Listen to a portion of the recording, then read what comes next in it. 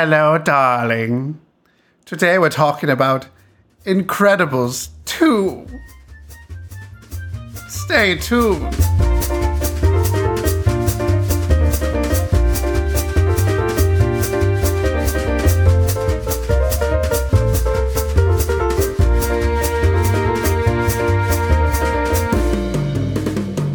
Good day and welcome to Writers Get Animated, a podcast about storytelling, animation, and good fashion sense. I'm Mackenzie Worrell. And I'm Chris Leva. So, The Incredibles 2, did you see it? We saw it. Not at the same time, but we saw it. Hopefully you've done your homework willingly this week to go out and see a film 14 years in the making. Have they Or really in the waiting, Okay. I suppose. 14 years in the waiting. Like, that's a long time, even for Pixar. I think it took like a year and a half tops, probably. Oh, okay. Probably. I don't know. I have no idea how long a Pixar movie takes to make. Typically about four and a half years. Oh, okay. So Typically. more than 1.5. Unless you're the good dinosaur, then it takes about 6. Oh, the good dinosaur. Oh. You were the chosen one! That movie's really pretty, and I stand by that. Yes. Yes, it is pretty. But let's talk about Incredibles 2. Yes. Before we get into discussing the film, I do want to talk a little bit about The Incredibles, the first. Just slightly talk about our remembrances of that. And also, I would love for you to talk about how you saw The Incredibles 2. Okay, can do. So let's start with what we remember about The Incredibles. Not necessarily what it was about, but what do you remember about watching the original Incredibles? This is a tricky one for me because I saw it when it came out, like the first weekend in theaters, and then I watched it again about 12 hours before I saw The Incredibles 2. I like The Incredibles. I do. I don't love it like everyone else does. I think there's a lot in there. There's a lot to unpack. I remember that it was a superhero movie about a family of superheroes that discovers how super it is to be a family. And they have... Nice. Yeah, thank you. I've been working on that, workshopping it. And the villain is someone who wants to be them, but completely misunderstands what it means to be them. Mm. And if I gave you my summary before I rewatched it, that would probably be the entirety of what I remember. And then there's Edna Mode. Edna. Yeah. My bad impression notwithstanding, she's wonderful. Your bad bird impression? Oh, wow.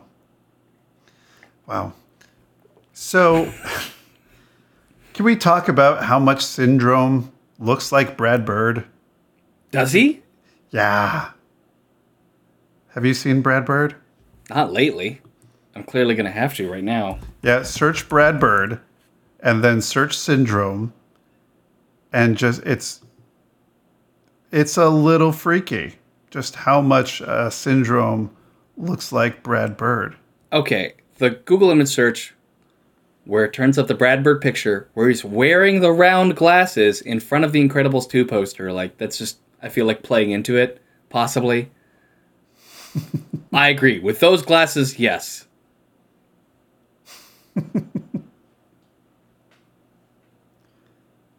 So, what I remember about The Incredibles, the original, and I haven't seen it in 3 years. So long. I know it's been a while for me. So, what I remember is just fun, family, silliness, playing around with conventions and superheroes and feeling real and having real emotions and just like the snazziest music ever in a superhero film. Just snazzy. Just the themes and the bongo drums and the 60s style and the blah, blah, blah, blah, blah, blah. Like, it's like basically a spy movie, but it's a superhero movie. Lots of horn. Lots of what? Horn. Horn. Wah, wah, wah, wah. Yeah, that's... Oh, okay. It's like, were there lots of horned animals? Like, No, horn. Musical instruments. Horn-based. Musical instruments. I believe they're called brass. A lot of brass. okay. I should say brass.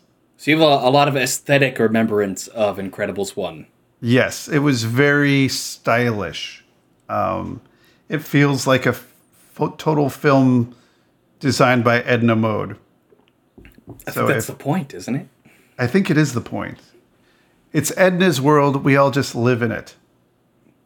Accurate. If we were in The Incredibles. Okay. So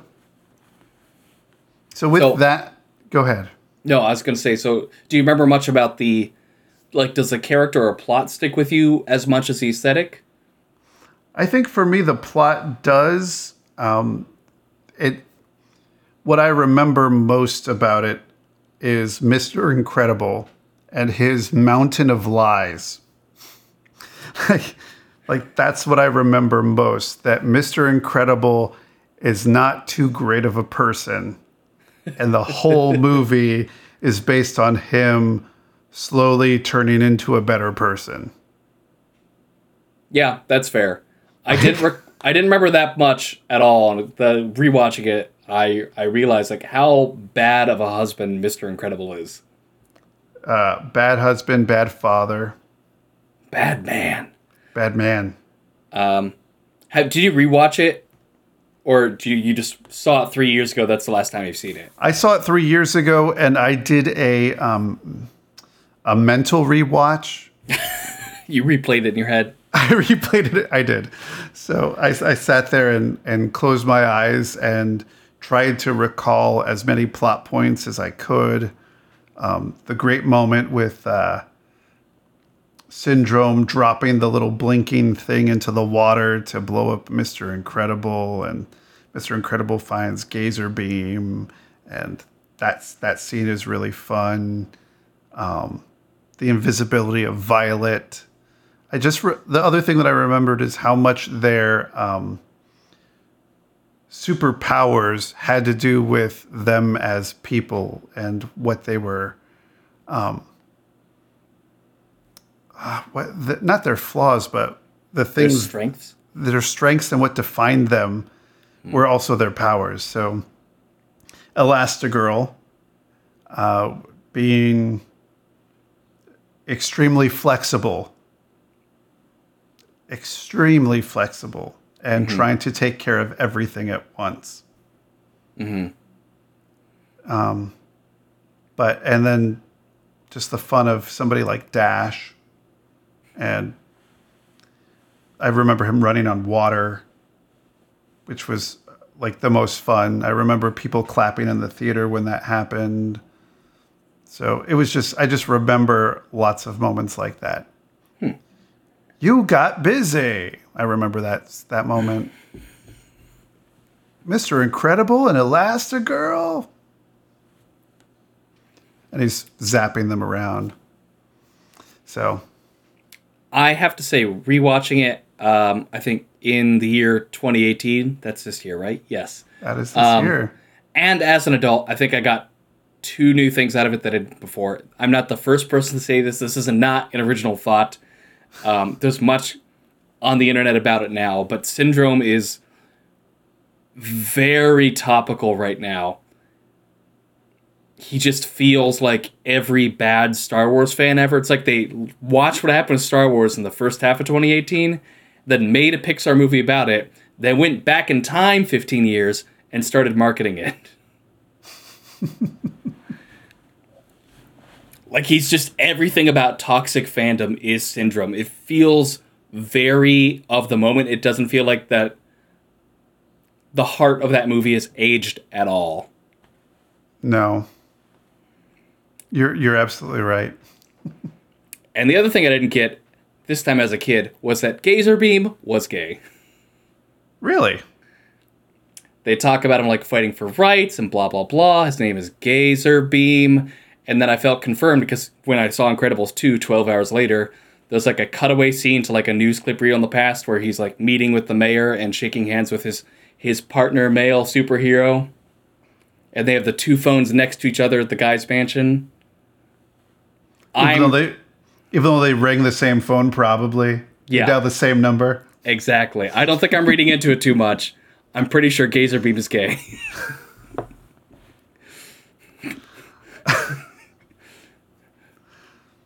Okay. That's not like an ingest read. This is my critical reflection of this movie. It was meant in Incredibles 1. It's kind of a throwaway joke for those who knew, and I didn't know then. And now they're just solidifying it. I see. Mm-hmm. Good job, Pixar. 2 takeaways. So now that we talked about that, I want to hear about your experience watching Incredibles 2, because we haven't talked about it yet. And I'm insanely curious. And it was a surprising amount of time ago for when we're recording this podcast and when it's coming out. So let me tell you about how I saw Incredibles 2. So for those of you listeners who don't know, I live in the Bay Area, and Pixar also lives in the Bay Area. You can't visit as a normie, but they're up in Emeryville, like right by the Bay Bridge. They're on the water. It's very cute. I'm sure the sandpipers they saw for Piper were like right outside the building. Like that's just their scene is right there. And then you can't go in. You can't visit Pixar. That's not a thing you can do. But occasionally they hold events for charity or different kind of fundraiser type things for good causes. And if you buy a ticket or are attending in some way, you're allowed in, which is great. So it's a really cool experience overall, and they have a whole guest experience thing that they do. They have their game down really well, but they just don't do it every day. So I saw Incredibles 2 because there's a group called Women in Animation, or WIA. There's a number of them in different cities. Here I'm doing the plug for WIA now. So it's a networking group for women who work in animation, as it may say. And they were holding an event that was a fundraiser for the group as a whole, not just one of their local city chapters, I think. And the point of the event was they screened Bao, the short that precedes Incredibles 2, and held a filmmaker talk about how it was made with both the director and one of the producers on it, who are women. And they talked about their experience at Pixar and growing in their careers with Pixar and through their relationships with other women higher up at Pixar who encouraged them and mentored them. So a really interesting event. I learned so much about Bao. It was awesome. Can't talk up enough. Love the short, love the talk. All amazing. And then they happen to show Incredibles 2 afterward. And what's unique about it is it was also, I think they said it was the second screening of the final movie they'd ever done. So the cast and crew saw it the night before we did, and then we saw it. So no one else has seen it yet. Also, if you're at Pixar listening to this, and I hope you are, this was recorded on June 19th, well after the release of the movie. I'm not saying anything pre-release. Please enjoy the rest of the podcast. Thank you. It's a great space. Chris, I know you're interested in what Pixar looks like also. Well, I've watched a lot of DVD extras. Oh. So I've seen their paper airplane contests and other things that have gone on there and some rooms, but I've never been inside the hollowed halls. It's very cool. I have been once before for a charity art auction, and I saw a little bit less of it. I think there's a lot of buildings on the campus, but there's the main building. Don't laugh. The Steve Jobs building. That is where guests get to go. Because if you don't know the history, Steve Jobs was involved with Pixar. I'm not just like making up a name of a building. I know. I'm aware. I know you're aware. So you go into Pixar, you go past the guard at the gate, you park your car in visitors parking, and then you walk in, and as you're walking up, they have a giant Luxo lamp and ball that you can take a picture with and like hang out at. Again, if you're invited, you can't just show up at the Bay Area and expect to be led into Pixar. And then in the main building, they have their cafe, and a gift shop. The gift shop was unfortunately closed, so I couldn't buy anything. But they rotated some of the stuff they have in there. They have different art that they hang up. They do like, I think it's like concept art where they're doing a movie, and then the ones I really like, they blow up and print out big and hang on the walls. So when I went last time, they had some of the concept art for the Lava short hanging up. And this time it was all Incredibles 2. So it was a fantastic, like, Incredibles 2 character mural that inspired the movie poster with all the characters on it, hanging on the back wall. Has everything in, like, the 50s, 60s style. There's some great kind of, like, mod concept art with the family and the raccoon on it.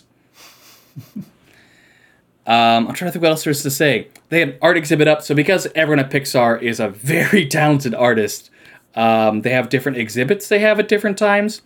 And so we wandered around upstairs. They had a whole Coco concept art and character model exhibit where they had the clay models for Coco, both initial and final, and the different concept art and different videos about making the scenes. And the other side, they had all kinds of Incredibles 2, like, concept art and the same thing, which I tried to spend very little time looking at because it was right before I saw the movie. So I can't evaluate that one as critically because I intentionally didn't spend time looking at it. What else? Oh, one of the best things, the Pixar movie theater. So wonderful.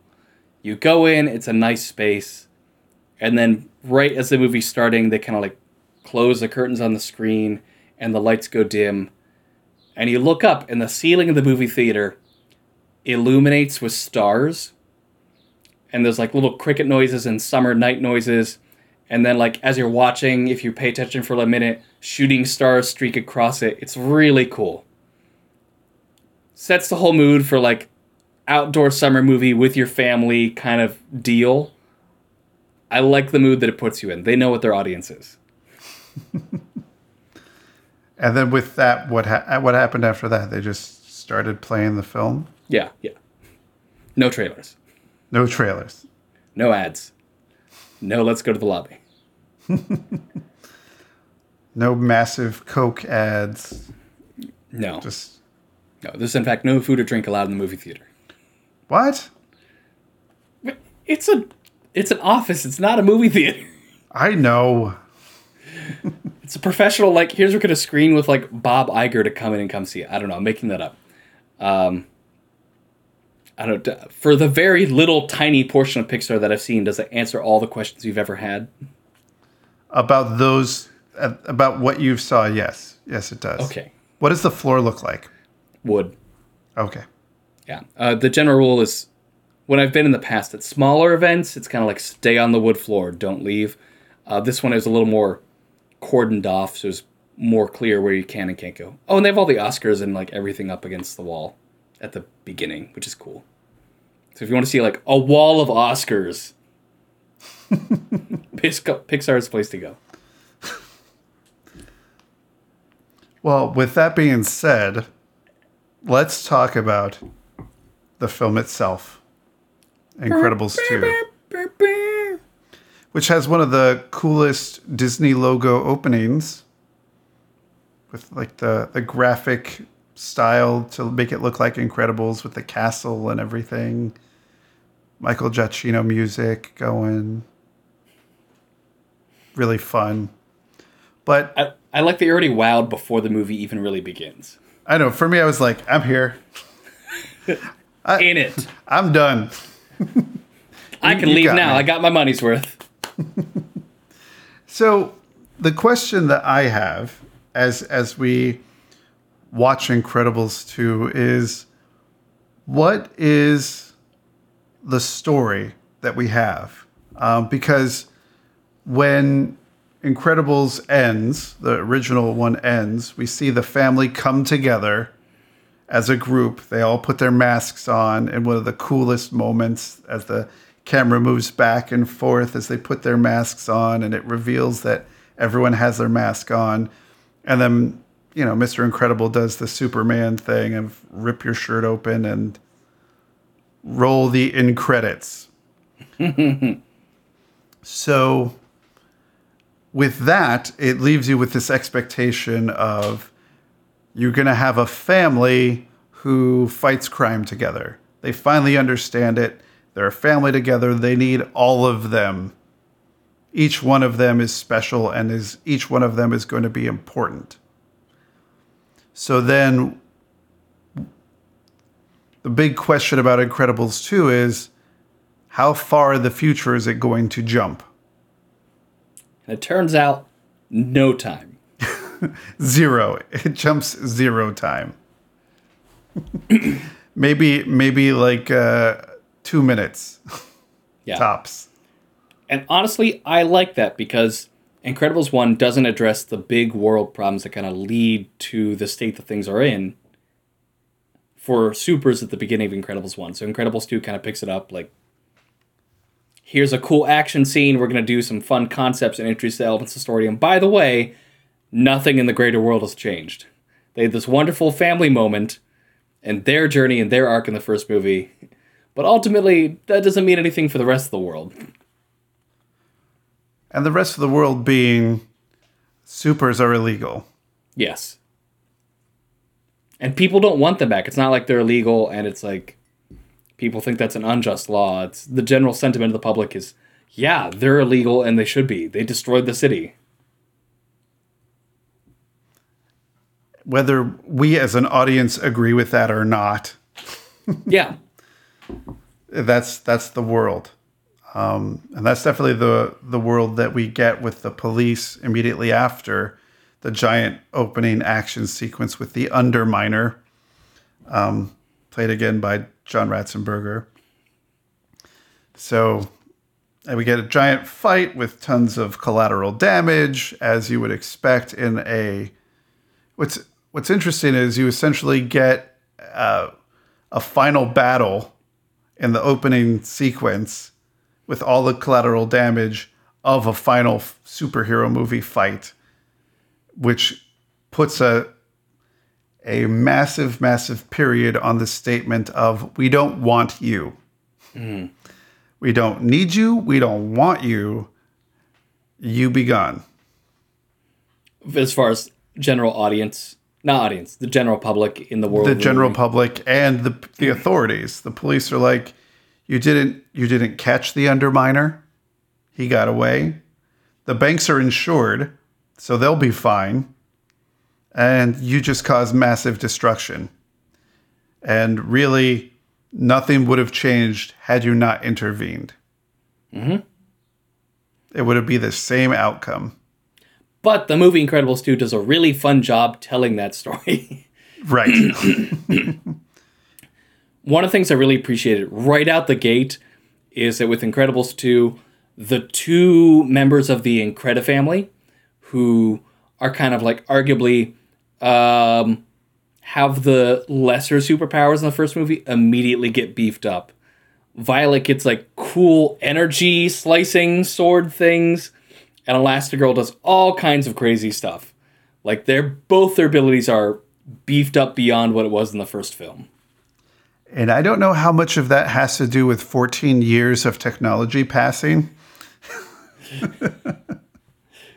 That's a good point, yes. But so glad they got beefed up. I agree. I wanted, as far as cool powers, Violet has some of the cooler powers. Invisibility and the force fields. Yeah. That's just really cool stuff. It's more interesting than Dash, who can run fast. And definitely Mr. Incredible, who can punch things. Yeah, Violet felt very like 1950s Sue Storm in the first one, and now she feels like 2002 Sue Storm. And as I forget the honest trailer for The Incredibles that said that's the other thing I did. I watched The Incredibles honest trailer in preparation. Oh, yeah. That'll refresh you. Mm-hmm. So basically, which we'll leave a link to, but it was the Fantastic Four movie that that we should have had. I mean, I see why they're doing that satire. I disagree dramaturgically. Yes, drama. Yes, absolutely. But it's just that's the one thing you think about as a family of heroes, and the dynamic of The Incredibles lets you do things that are completely different than things you could do with Fantastic Four. I did enjoy where they said where Mr. Fantastic is married to the Thing because of Mr. Incredible and Elastigirl. It's like, which would be even more interesting. But, But the Incredibles 2, for me, when we look at it, there was a major expectation that I had going into it. And the expectation that I had personally, and I think I texted you about this when you were going to go see it, was how are they going to balance 14 years later the expectation of Elastigirl being more important? Because The Incredibles is very much solidly and clearly Mr. Incredible's movie. Yes. Yeah, there's a lot less Elastigirl than I remember rewatching it. She does have that awesome sequence where she gets stuck indoors. Literally indoors. Yes. That's one of the best sequences. It's really imaginative and awesome in the first film. But she doesn't really get much. I mean, she does fly a plane, and she does turn into a parachute and save the day in many ways. But as a character, there's not much that she's allowed to do in the first film. Yeah. And I remember you texting me this. You did text me that. And I think I just came out of seeing it, or it was like the next day or something, because I tried to be very coy. Did you feel satisfied in how they balanced it? No. You still felt there's too much Mr. Incredible? No. No. I felt like There's not enough Mr. Incredible? I felt like there was more Elastigirl. Yes. And there is. And she is awesome. The action sequences that she has are really inventive. Everything on her Elasticycle, I guess. Oh, yeah. The like Elasticycle's amazing. Those sequences, I was just spellbound. Like, oh my gosh, look at her go. That's ridiculously great. What I missed from Elastigirl, though, is something that they gave Mr. Incredible in the first film, which is a reason for wanting to be a hero and something to struggle with. And I feel like she did struggle a little bit with I'm leaving my family, but it was more of I'm leaving Robert in charge. And so her struggle was, will the family be okay without me because I'm leaving him in charge? Like that was her struggle, which is a little bit more external than Mr. Incredible deciding to lie to his family and deciding to, go off and do something and just do it all for selfish reasons. Essentially, doing the Breaking Bad of like, I did it, I enjoyed it, and I was good at it, so I did it, and I said I was doing it for you, but it was really for myself. Sorry for all the spoilers for 5 seasons of Breaking Bad, but... See, I disagree. I feel the exact opposite about Elastigirl. Really? I thought she did have something to struggle with. Yeah. I read her struggle as learning how to find value in herself for her talents and powers rather than just her powers of being a mom. I think she struggles with it the whole movie. That's how they kind of get her on the hook. And she starts to see that inner self and find that balance of not just being too much on the mom side of things, but also like having a career. She can have it all, as Tina Fey would say. Because they throw in, what's her face? Spoilers, sorry. Stop listening now. If you haven't seen Incredibles 2, go see Incredibles 2. Pause this, buy a movie ticket to the Fandango app, go to the movie theater, and then leave the movie theater, put your headphones in, and hit play. Now. Great, you've seen the movie. Awesome. So, the villain, the sister who gets her on the hook, kind of plays into her, like, we want to have someone who's kind of plays into, like, the feminine stereotype thing. We want someone, like, softer to do this. But we also want to empower you. You have always taken the back seat. We want you to be in front. And then there's the really cool secondary hero / villain, the green and purple one. Void, who's Elastigirl's biggest fan, and she kind of like ignores at first, a la Syndrome, FYI, like exact same interaction. And then learns to like embrace that fandom and kind of mentor Void. So I thought there was a lot about Elastigirl's internal struggle that was more subdued. I don't think she knows that's what she wants at the beginning, but she finds that out. I'm wondering if it has to do with scale in that case. It was too big for you? Too big, too quick.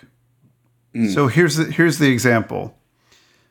She gets her new Elasticycle, and it's electric. She gets on it. She has a hard time. She like trips up on it a little bit. And then she's like, oh, okay, I got it. Blasts out. She's an expert. She has it completely down. She goes out, and her first big thing is saving the hover train. So it's this massive thing that she doesn't have any mistakes on. Doesn't mess up at all, and solves it.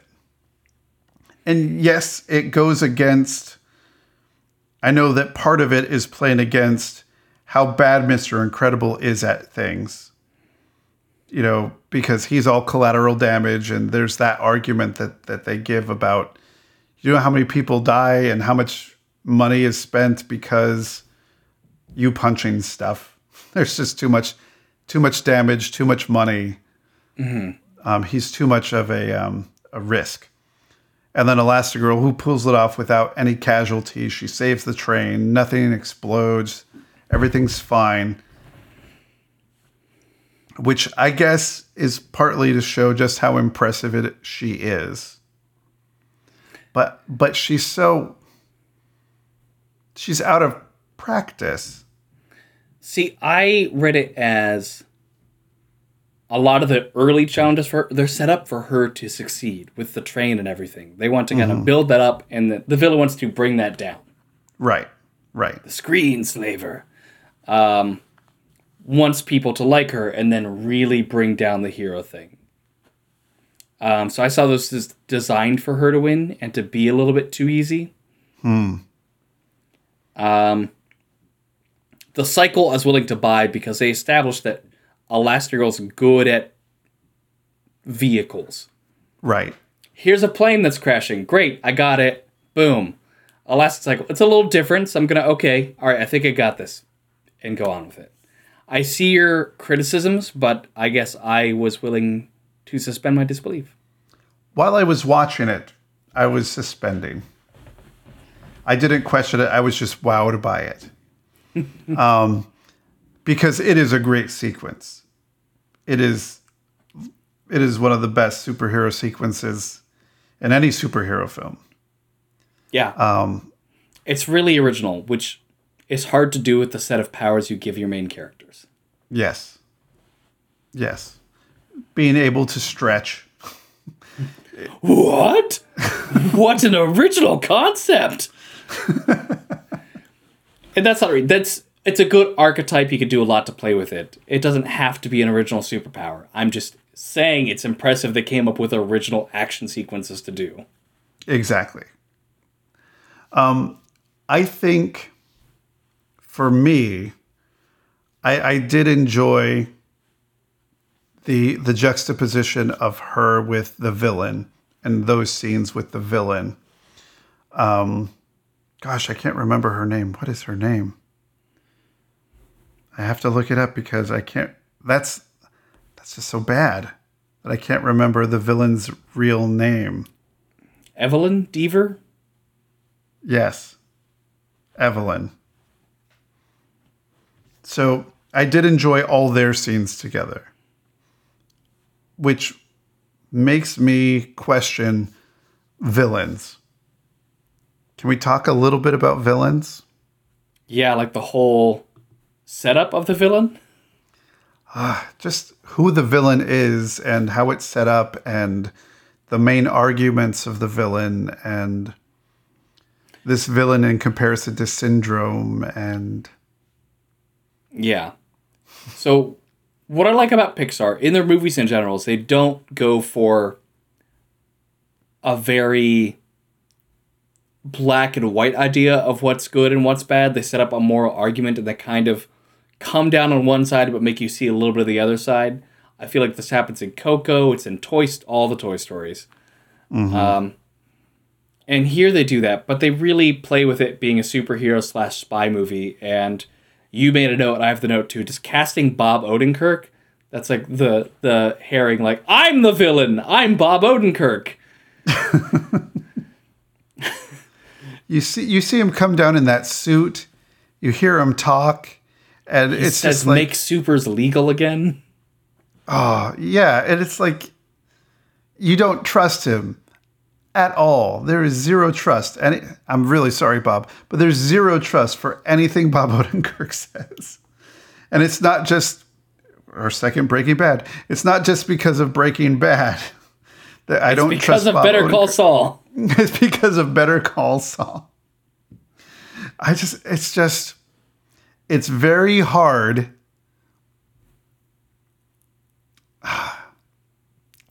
It's very hard to unhear the smarm in his voice that he puts out there, you know? Yeah. It's and I think that's deliberate. I think that's deliberate casting that right away you're thinking, he's the villain. He's totally untrustworthy.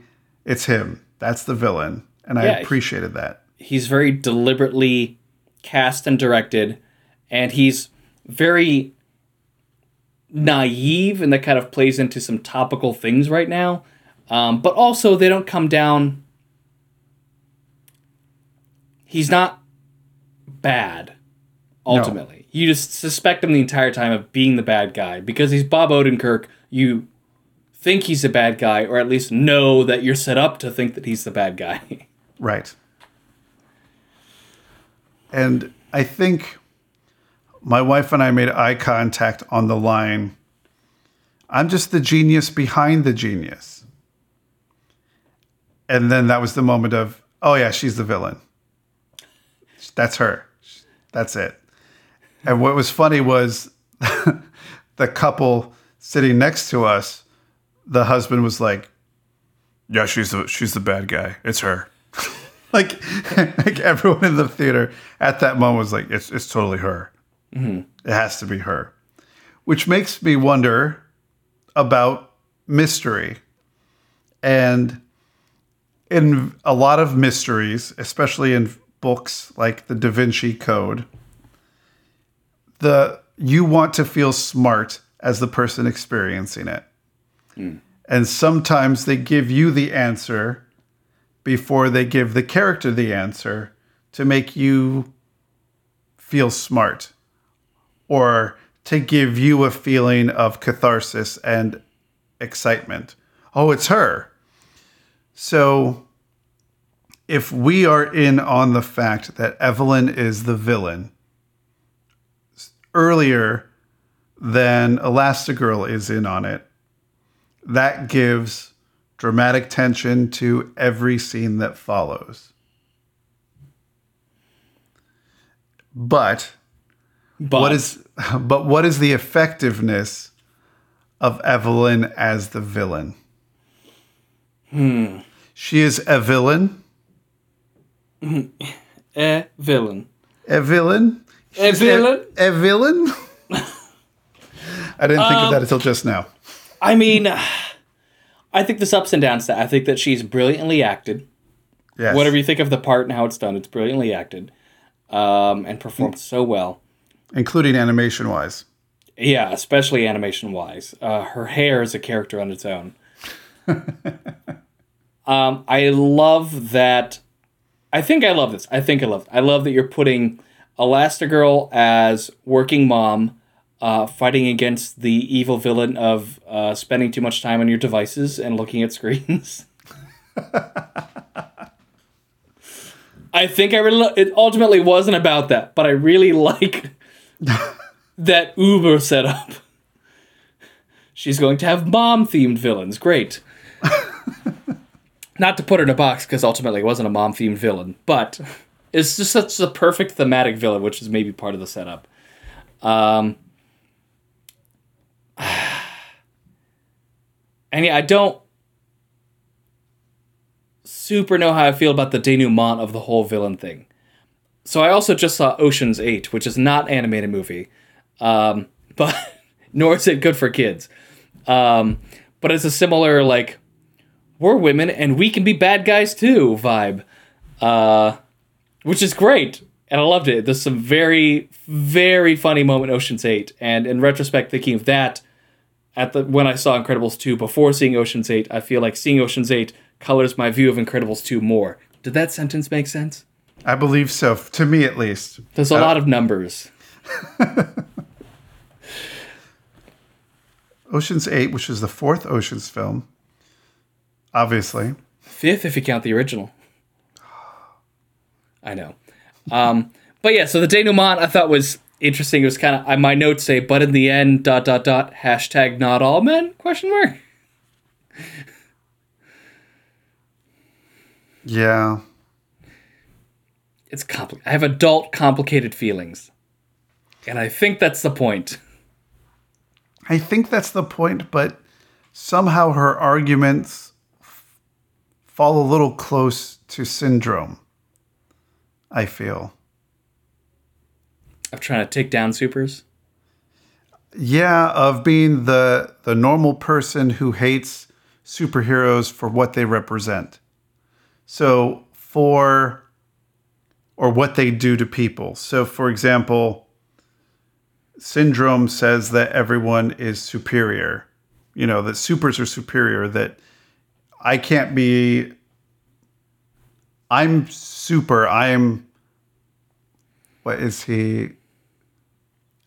I am superior because of my intellect and what I can do. It's not just because of superpowers.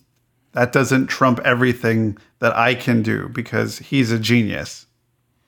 You know, so he's worthwhile as well. And that's part of the argument is like, look, all it takes is a little bit of technology and suddenly we can be as good as you. I see the dichotomy this way. Syndrome is a villain who really loves superheroes and takes that to the extreme. And Screenslaver is a villain who really hates superheroes and takes that to the extreme.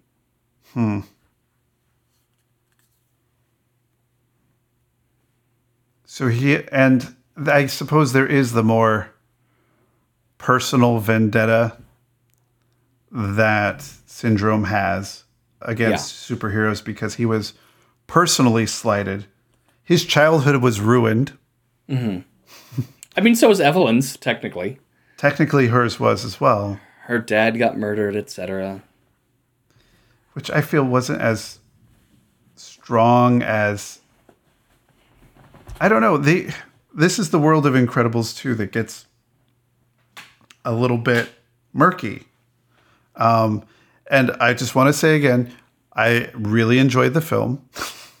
So all these are just questions that we have dramaturgically. Part of the fun of films is looking at what's there and trying to figure out what it was saying and, you know, how it was said, and just looking at the storytelling of it, right? That's the fun. I'm not Last Jediing this or anything by any means. But the question that I'm wondering about is if an idea or a group of people can be a main character. So part of Incredibles 2, I feel, is in trying to make the world bigger by incorporating other heroes, which was awesome to see other superpowers. Reflux, which was fun. And Void, who was awesome. So Portal the game, the superhero. So you have other superheroes, and then you have a larger world, while you're also trying to include all the family members, because now your expectation is that all the family members are going to play a bigger part in things. So you have 5 people in the Incredibles family, all of them overshadowed by Jack.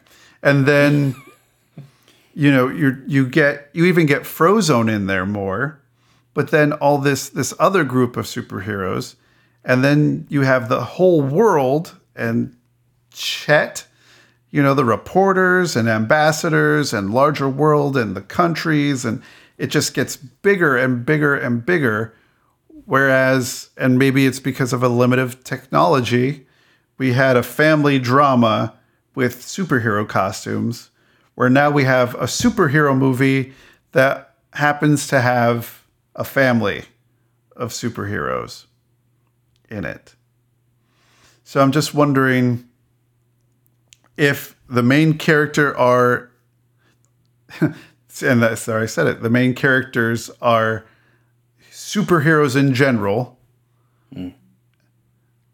And if that's the case, it's, hey, we have a reason to exist, and we're using Elastigirl and the other family members to exemplify this argument of we are worthwhile, we can give, we are nurturing, and we can save the world, and we can do what superheroes are meant to do, versus the argument of superheroes are just for destruction and they make things worse, and they make the people's belief in superheroes is their downfall. And if that's, I know that those are the two main arguments, and I feel like the family got lost a little bit in those arguments. What are your thoughts? Yeah, I agree, but again, I think I was fine with it. I think that's my takeaway on Incredibles 2. Yeah, for me, the first movie feels like, how do you be a superhero when you have a family? And the second one feels like, how do you have a family when you're a superhero? Mm-hmm. They're very complementary in nature. I felt like the family part was fine, because Elastigirl is pretty comfortable with her family. She's not comfortable being a superhero at this point. So her arc is not as much about that. It's about having that trust in her family in Mr. Incredible. But Mr. Incredible is trying to have a family for the first time, really. He's either been a superhero or been at work. And one of the things that I love about Incredibles 2 is Mr. Incredible does not win a single fight in the entire movie. The Underminer gets away and he loses that. He loses the fight when he has to fight Elastigirl. And he even needs help in his only fight in the climax, where he's fighting against Brick, and Elastigirl has to come in and help him. Because it's not his movie. That's not his struggle. He's fine being a superhero. It's okay if he loses all these. He's to learn to find value in not being a hero and in his family. Mm-hmm. He helps. Don't get me wrong, but he's not the Deus Ex Machina. The family is not the savior here. Elastigirl's Elastigirl's savior. And I think, what was I going to say? The strongest moments for Mr. Incredible were also the ones that made Mr. Incredible look terrible. Yeah. And that was great. Him falling asleep at Edna's house, like, this is perfect. Him on the phone with Elastigirl, where she's just so excited about what she's able to do, and he's just hating hearing about it and just resents everything about what's going on. Mm-hmm. But there's also that moment where he wakes up in the middle of the night and he's not even asleep. He hasn't slept, and he recognizes, wait, if I want to be a good father, if I want to help Dash with his homework, I have to learn it. So he gets out of bed and he starts to work on it, and he figures it out. I turned to my wife and I said, "What? Being a dad takes effort?" Like, what? Like, and I think that's what it is. In the first film, you see the great scene, the montage of him exercising and running and measuring himself again and lifting those tanker cars, and just like getting better and working, and I'm being the best I can be. And then this is, you know what? I'm going to study hard and I'm going to help my son in this, and it's going to take effort, and I'm going to work at it. And this is going to take effort to help my daughter, and I'm going to show concern and be there. And I was like, thank you, Mr. Incredible, for trying. He learns that it takes effort, paralleling his journey from the first movie. And also, I think the added lesson is that he can't just attack everything with his metaphorical dad fists and have it work, because he messes up Violet's whole thing. Yes, he does. He absolutely does. You can't just go in fists ablazing and make things work. Unpunch somebody. Good moral. Incredibles 2. What do you do when you can't unpunch someone? But that's not the moral dialogue line of the movie. The moral dialogue line, which I wrote down, which they say at the beginning, is it better to follow a bad law or go outside the law to change it and do something good? They say that. They say that in the movie. Mm-hmm. They expressly say their theses. Yeah. It's not the character heart of the movie, like we've been talking about. The characters have different journeys altogether, and then the thematic arc is highlighted by these things. Yes. And the villain. So, all in all, I think it was a really good Pixar film. I think it's going to take one more time viewing for me to see which is the stronger film between the two of them, so to speak. Which is stronger. But I think in starting it immediately after, there are a couple things that happen. One, it turns it into one continuous story. Yes. I definitely have the benefit here. It turns it into one big story where with an intermission instead of a sequel that would take place 5 years from the future. Jack is in kindergarten and has 2 powers instead of 17.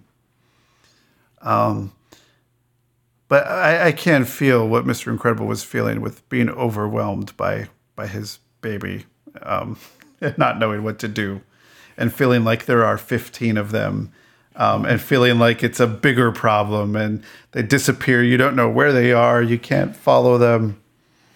It's like, they're in the house. Do you want a cookie? Nom nom cookie. I feel like that was that and the raccoon. I think if Incredibles 2 hadn't been about the world that the Incredibles existed in, I think if it had been more focused on the family story, I feel like Jack would have been the villain.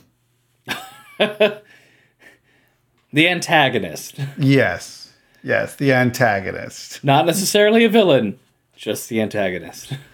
And in one world, there's a moment where Jack can't control things and causes major devastation, and they have to stop their own baby. Honey, I blew up the kids? Yep, basically.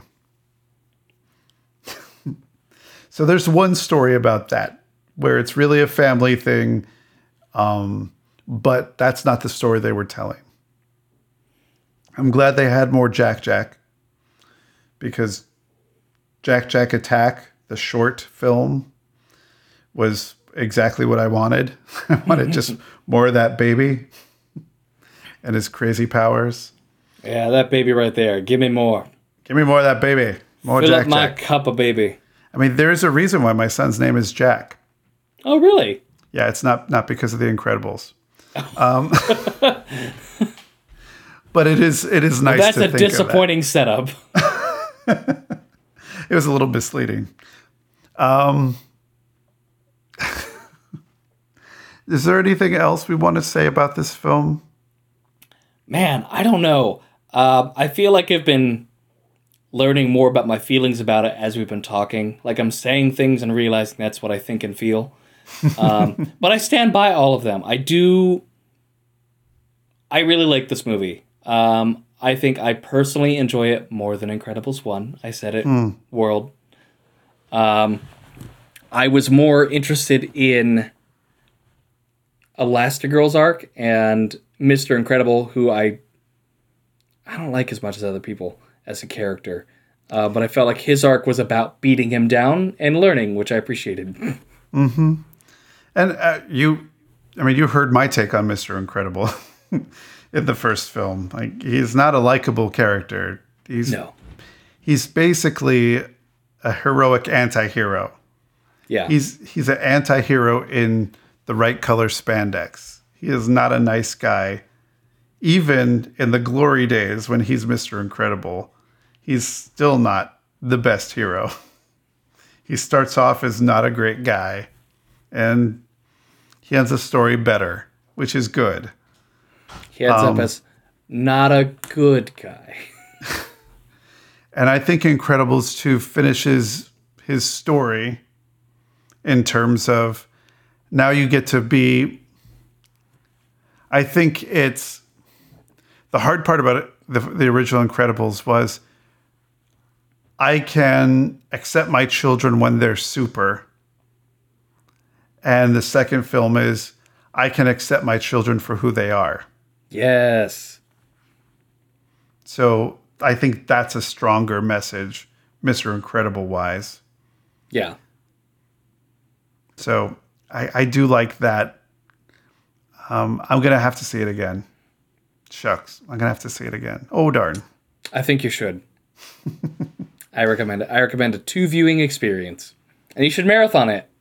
I think I'm going to have to rewatch it because I think the first track in the Incredibles 2 soundtrack, yes, I downloaded it from Apple Music, but the first track is called Episode 2. And so if you look at it as bookends instead of as, a 14-year later follow-up, I think that's also part of the problem is 14 years of what's the story going to be. Yeah, it's a long time to go to have such a direct thematic opposite to accompany your first one, especially for people like me who don't really remember the first one as well. It's interesting you said it's called Episode 2, though, because I made some notes that I felt this is very much more in the theme of, like, 1960s action cartoons than spy movie. Well, they had a Johnny Quest more than episode that. going there. They had a Johnny Quest episode going, and there was a Quest building in the background in the city. Mm-hmm. There's a lot of Johnny Quest stuff happening. And it's very, like, villain of the week, like Scooby-Doo. Like, ooh, who's the screenslaver? It's the pizza guy!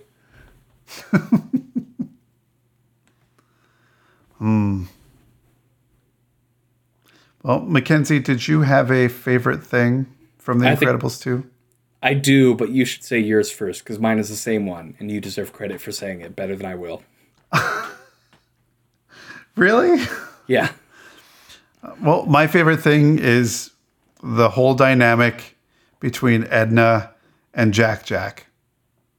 Just the scene of her being totally reluctant to watch the child and then just being enamored with the child. And it is exactly what happens with normal children. It's I really don't want anything to do with you.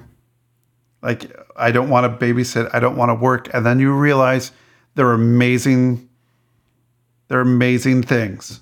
And you're just like, I just want to explore and I will take part of it. And I'm all in. And just, she's like Auntie Edna. She calls herself Auntie Edna. And I will watch him for free.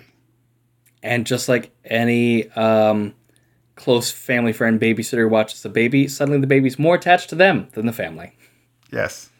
I agree. The whole interaction is great. I think when they're doing the costume slides in the chairs and Jack Jack is doing the same poses as Edna. Oh, with the lollipop. With the lollipop. And you know my pet peeve of trailers. I have to give kudos where kudos are due to either Pixar marketing or Disney marketing or somebody. Because I hate it when the trailers show every joke in the movie, which is one of my beefs with Incredibles 1, I think. The trailer showed a lot of that movie. And this one, specifically for Edna and Jack Jack, they, like, cut down the framing. They show in the trailer Edna, like, peering down at Jack Jack and getting a big smile on her face and really enjoying it. In the movie, that's when Jack Jack transforms into Edna's head. So kudos, marketing department, for saving that surprise for the movie. A+. Mm-hmm. There were a lot of surprises. Yes.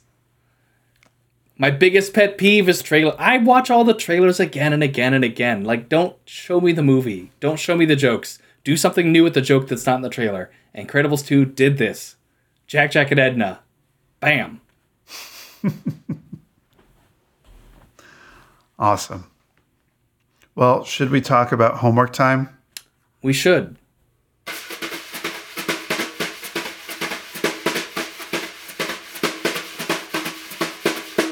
For next time on Writers Get Animated, we're going to talk about shows that aren't animated, but they do an animated episode. Why would you do that? What's the point of that? What are you saying? Notably, this year, you should watch from the most recent season of Supernatural. I said it.